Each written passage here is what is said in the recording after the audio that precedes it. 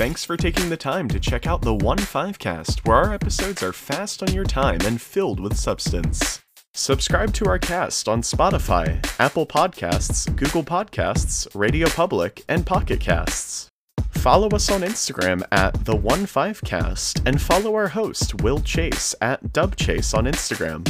Thank you for tuning in and enjoy the show. What's up? On my show today, I have a special guest, my man BZ, representing Philly. You know, he's a hardcore Sixers fan, but we're just chopping it up today, just talking about NBA point guards who are underrated and just really didn't get their just due. But the struggle for us right now is, how do you really define that? Is it based on dudes who may have made maybe an all-star game or no all-star games? Or do you do this based on guys who were on the cusp of being all-stars but never got that all-star praise? Or are you doing this based on Hall of Famers? But I think what we're just trying to figure out is we just want to put some names out there for you to think about who might be considered someone to be underrated. BZ, who do you think of somebody that's give me 5 guys that you can think of that you would say might be underrated point guards? All top, Rod Strickland. Like you said, Nick Van Exel. Yeah, Nick the Quick. Yeah. Nick at Night. Mahmoud Abdul Rauf. Kenny Anderson. Terrell Brandon. Forgot about him. Yeah. Avery Johnson. Okay. Like me, I'm thinking Mike Bibby, White Chocolate Jason Williams. I thought was a bad boy. I thought he was hellacious in his day. Another point guard, I think that really, he was an all-star, but I feel like he kind of got dogged by the NBA to an extent. Stephon Marbury. Yeah. I feel like he kind of got dogged, and I don't understand as to why the NBA dogged him. Another point guard who I thought was a bad boy, not very many all-star games. I think he did have maybe 1 or 2. I would say maybe Andre Miller. Yep. And another one who I thought was a tough point guard that really didn't get his props was Mookie Blaylock. People just he held down Atlanta for a long time. Yeah, exactly. He held Atlanta down. Yeah, that was a good one. Another guy who I thought was just a strong point guard, but he was never an all-star. But I want to say he's the NBA's top 5, top 3 all-time assists. Mark Jackson. Think about it. He was never an all-star. He was never an all-NBA guy. But you take away his passing to the game, Oh yeah. And this guy, he probably was an all-star, but man, Baron Davis. Yo, B Diddy, as I like to call him. Yo, Baron Davis, I think it's like what you said. I think he might have maybe made it to maybe 1 or 2, but I don't think he's disgusting though. No, he's really not brought up in those conversations.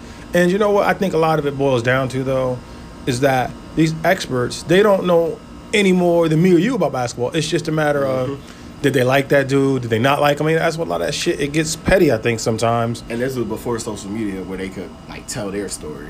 Yeah, exactly. Because I think another point guard, I'm like, yo, he really wasn't bad. He played with LeBron. Now, I don't think he was necessarily deserving to be an all-star, but then again, maybe he was. Mo Williams wasn't, you know what I mean? I think he made it one year with LeBron, but the numbers were there in Milwaukee before he even got there, so. Yeah, because he wasn't a terrible player. I mean, I think I look at some of these current new school guys that I think that are kind of underrated, that kind of don't really get their just due, but then paychecks show that they can play. Eric Bledsoe, I think, is one. I mean, he's not quite an all-star, I but would kill him. Yeah, you're right. He's actually, that's a segue to another point guard who I think injuries kill. Who's that? Ron Harper.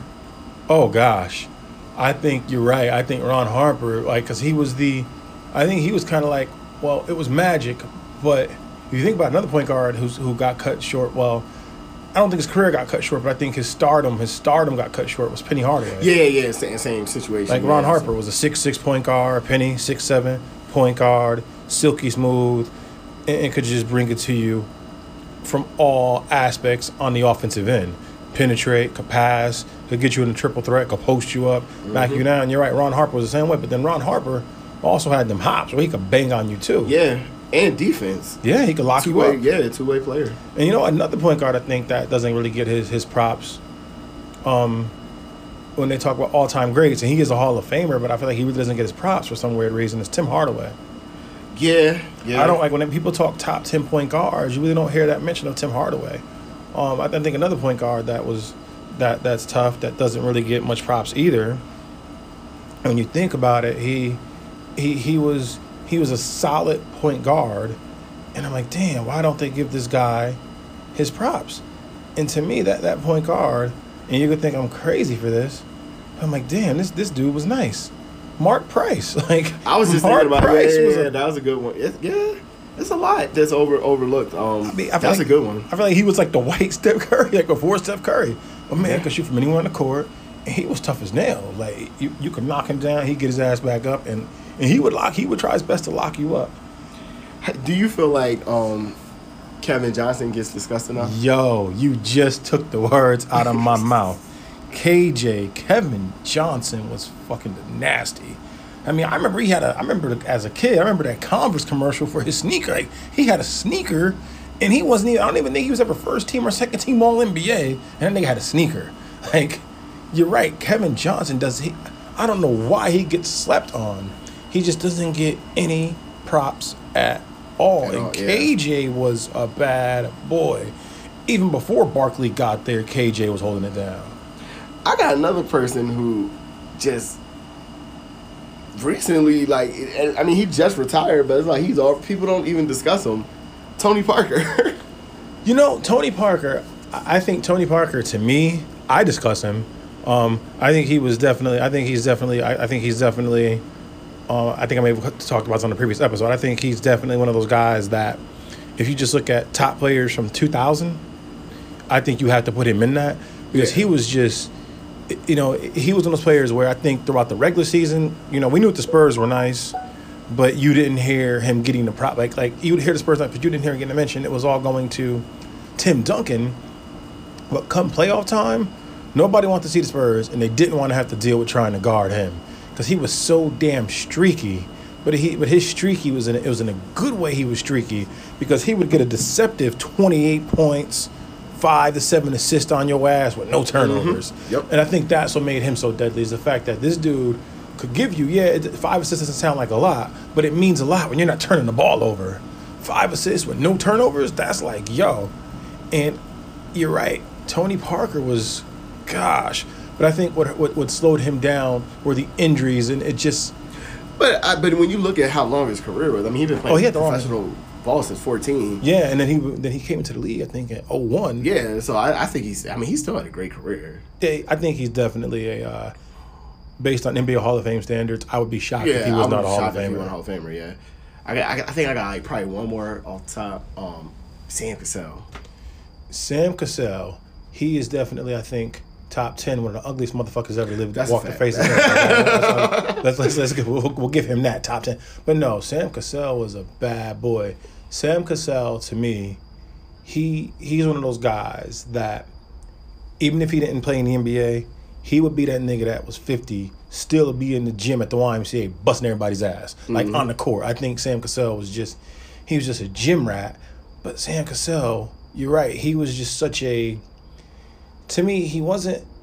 I think for me, what it was, I think that he had a very high basketball IQ. Definitely. And he knew where to be and when to be there, and he knew when to score, he knew when to pass.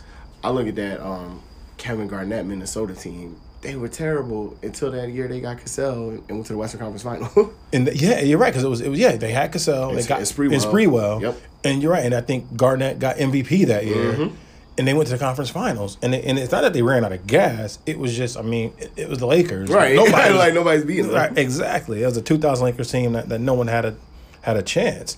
I mean, maybe Jesus and the 12 disciples might have had a chance, but I mean, I don't know too many others. Yeah, Shaq and Kobe, yeah. It was nothing. Because that's when they hit that stride, and that's when they hit that gear. I don't know if it was a team in NBA history that would have beat them during that time frame. Yeah, like when I think of... Now here's something to think about. I guess we could maybe end the show on this. top 5, or we're not put a number on it, just some dirty point guards all time in the NBA. I think some of the dirtiest point guards I've seen, I'm going to say, that people are going to be mad at me for, but I don't care. Chris Paul is dirty, Definitely. okay? Patrick Beverly, Derek Fisher was dirty. Yeah. Derek Fisher would catch you with all kinds of... I think another dirty one, Danny Ainge. I mean, I'm not... I got one. He wasn't listed at point guard, but when you look at how he was using offense, Manu Ginobili. Oh gosh, the way Manu Ginobili the way he would shoot the ball, and then after he would get his shot off, he would go into you, and there was a foul on you. Mm-hmm. Fucking fall into you. And he started the flopping. Yeah. You know what? Flop He is God. he is the king of the flop. He definitely. But I remember that time when Kobe did the same shit to him. He was like, Kobe did that shit on purpose. Right. Kobe did that to send a message to his ass. I think another point guard, now to think about it, another point guard who I thought he was solid. And I thought he was a solid point guard, and he did things to help his team win. He didn't have gaudy numbers, but I thought he did things to always put his team in a position to win the game. And I've already said this guy's name, but I always felt like he just always was that leader to put his team in a winning position. And actually, I did not say his name, so I do apologize. And he was actually on your Philadelphia 76ers. I thought Eric Snow was a point guard for the 76ers. Even when AI was out of a game or, due to injury or whatever, he always kept the Sixers in the game. And it's not because... Eric Snow. But I understand that, but what I'm saying is and not that Eric Snow was going to drop 30 on you, but he could just keep the flow of the offense going. I you know what I mean? respected You see what I'm saying? He can keep the flow of the offense going, and he can keep guys in their spots on defense. But he helped to keep the team together. And what I mean by that is the Sixers weren't getting blown out by 30 or 20 points because I feel like he was like a glue guy. You know what I mean? I'm not saying he was a star. I'm not saying he's the best player on that team. No, because we know he wasn't. And I'm not saying he deserved to be an all-star, but he was just a glue guy that I feel like he's a true extension of a coach on that floor for those Sixers teams. Mm-hmm. And AI respected him, and I think his IQ matched AI's intensity on that court. But you're right. He didn't, unfortunately.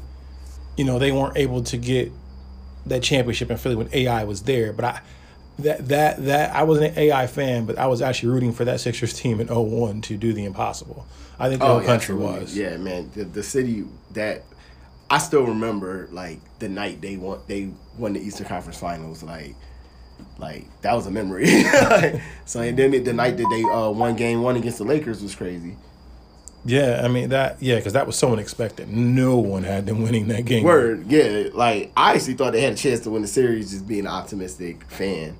When it happened, but yeah. And I think one point guard we can end this on this. I think the one point guard right now who is extremely underrated in the NBA right now, I think Malcolm Brogdon is extremely. Malcolm Brogdon is good. Yeah, I like him a lot. And I thought Milwaukee would fall off a little bit, not like a major fall off, but I do think that they'll miss him come playoff time.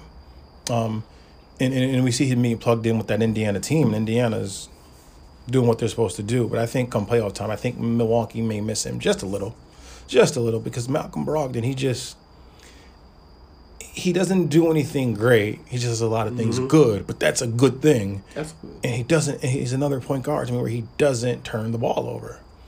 And for me, if I'm a coach of a team, I want my point guard to not turn the ball over. I don't need him to score 30. I mean, it'd be nice if he could give me 30 every night. But as long as he's not turning that ball over, that's important. And I think another point guard, I feel like people know who he is, but he doesn't really get, when people talk about best point guards in the league, his name doesn't get brought up. But I think he might be. But I know his team's record's not currently showing that. But I think Dame Lillard really is that good. Well, he got paid. I think people respect Dame. Yeah, I think Dame's loyalty to that small market is why he doesn't get brought up in those conversations. I think if Dame does the same stuff in New York or LA, oh, it even gotta be that big, but just another market, it could even be Philly. Like, you know what I mean? I think he's one of the faces of the league, but it's Portland. It's Portland, yeah. Like, the only thing when I think Oregon and Portland, I'm not thinking the Trailblazers. I'm thinking Nike. Right, and just, then a lot of the TV is dominated by East Coast viewership. Like, yeah, we're never even up long enough to watch those games.